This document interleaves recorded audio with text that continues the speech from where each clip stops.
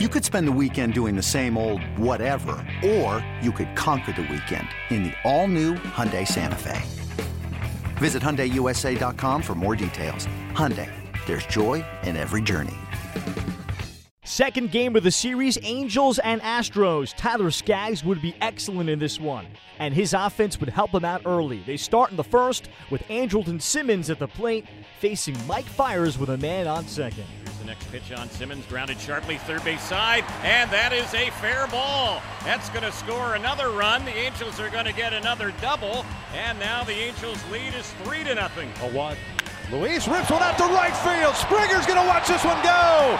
Big fly from Luis Valbuena. 5-0 Halos. Boy, what a swing that was from Luis Valbuena. The batter now will be Justin Upton. That is out toward left field. A towering shot chasing Fisher. Back at the warning track. At the wall. Gone. Big fly for Justin Upton. First as an Angel. Just walks into the dugout. Yeah. Hey, did I not just hit a home run? My 100th RBI of the season? 3-2. Swing and a miss. Down goes Davis. Called strike 3. Inside part of the plate. 2 down. Here's a bouncer hit right to the third baseman. Valbuena will throw out Gaddis, and it's another clean inning for Skaggs. Final score on Wednesday is 9-1 Angels over the Astros. Brandon Phillips and Luis Valbuena for the Angels each went 2 for 4 with 2 runs and drove in a pair. For Valbuena, his 20th home run, he becomes the third member of the Angels to hit that number. The Angels defeat the Astros comfortably by a 9-1 final on Wednesday. They remain 2 games back of the Twins for the second AL wildcard. And after the game, here's Angels manager Mike Scioscia's reaction. I think he carried over the same tempo he had in Oakland. I hope that Tyler can bottle this. That's a tough lineup over there, and you couldn't pitch much better than he did against those guys. So, like I said, his stuff is real, and when he's in sync like it was in Oakland and here, you can see him getting after it. The offense really turned things around tonight, right out of the gates. What was the key to getting the Fiers early? Well, we, let off, BP got us going with a double. Mike followed, and then some big 2-out hits. Cole, Simba, and obviously Louis followed up. So when we got pitches to hit tonight, we didn't miss them. We put them in play hard and, got the big lead and kept going. And, Tyler on the mound set the tone. Fair to get the warning when pitching over Luis Valbuena's head? If you think it's deliberate, you can throw him out of the game.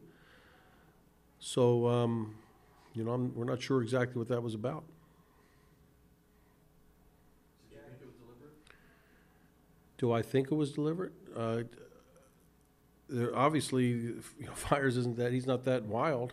So you'll have to ask those guys. Skaggs spoke in Oakland about his usage of his two-seamer. It seemed like he generated a lot of swings and misses with that today. Where are you seeing specifically? I think he had command of both the 4 and two-seamer. He had good command arm side tonight with both of them. Got back into some counts, got some swing throughs, used 4-seamers out there also. I thought he pitched in well. I don't think it's narrowed down to one pitch making a difference for him tonight, no. So, yeah, I think that's part of what he does, but he did a lot of other things that I think helped him to keep those guys off balance. So, the arm side fastball for him, good, nice located down and away was there. He elevated when he needed to, came inside. And some of those away were two-seamers. So I think there's a lot of different things that he did that, added up to a good game tonight.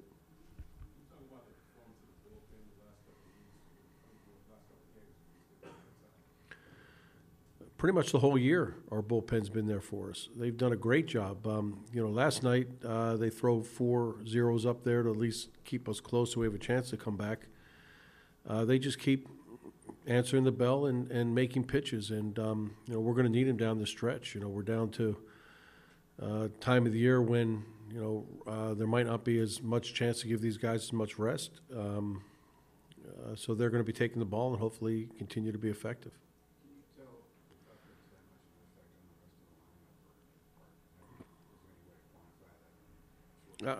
I think both those guys. I think not just not just Justin, but Brandon Phillips coming over.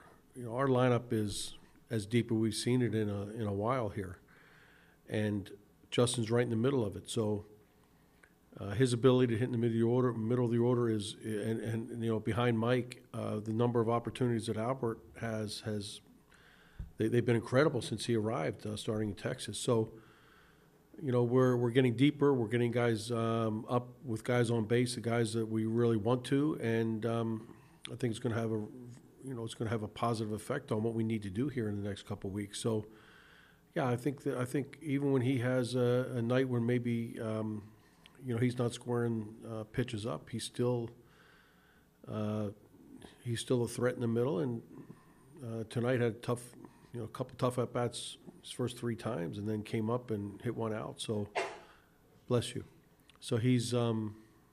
His influence spills over, much like Mike's and Albert's, yes. Tyler Skaggs won his second, throwing 7 scoreless innings, giving up just 3 singles, a walk, striking out 5, throwing 85 pitches, and describes what was working so well. It's crazy to think about that I haven't got a win yet, and it's it's gratifying, but at the same time, it was a good outing. Still made a few mistake pitches. Luckily, they hit them right at people, but definitely a great outing to build off.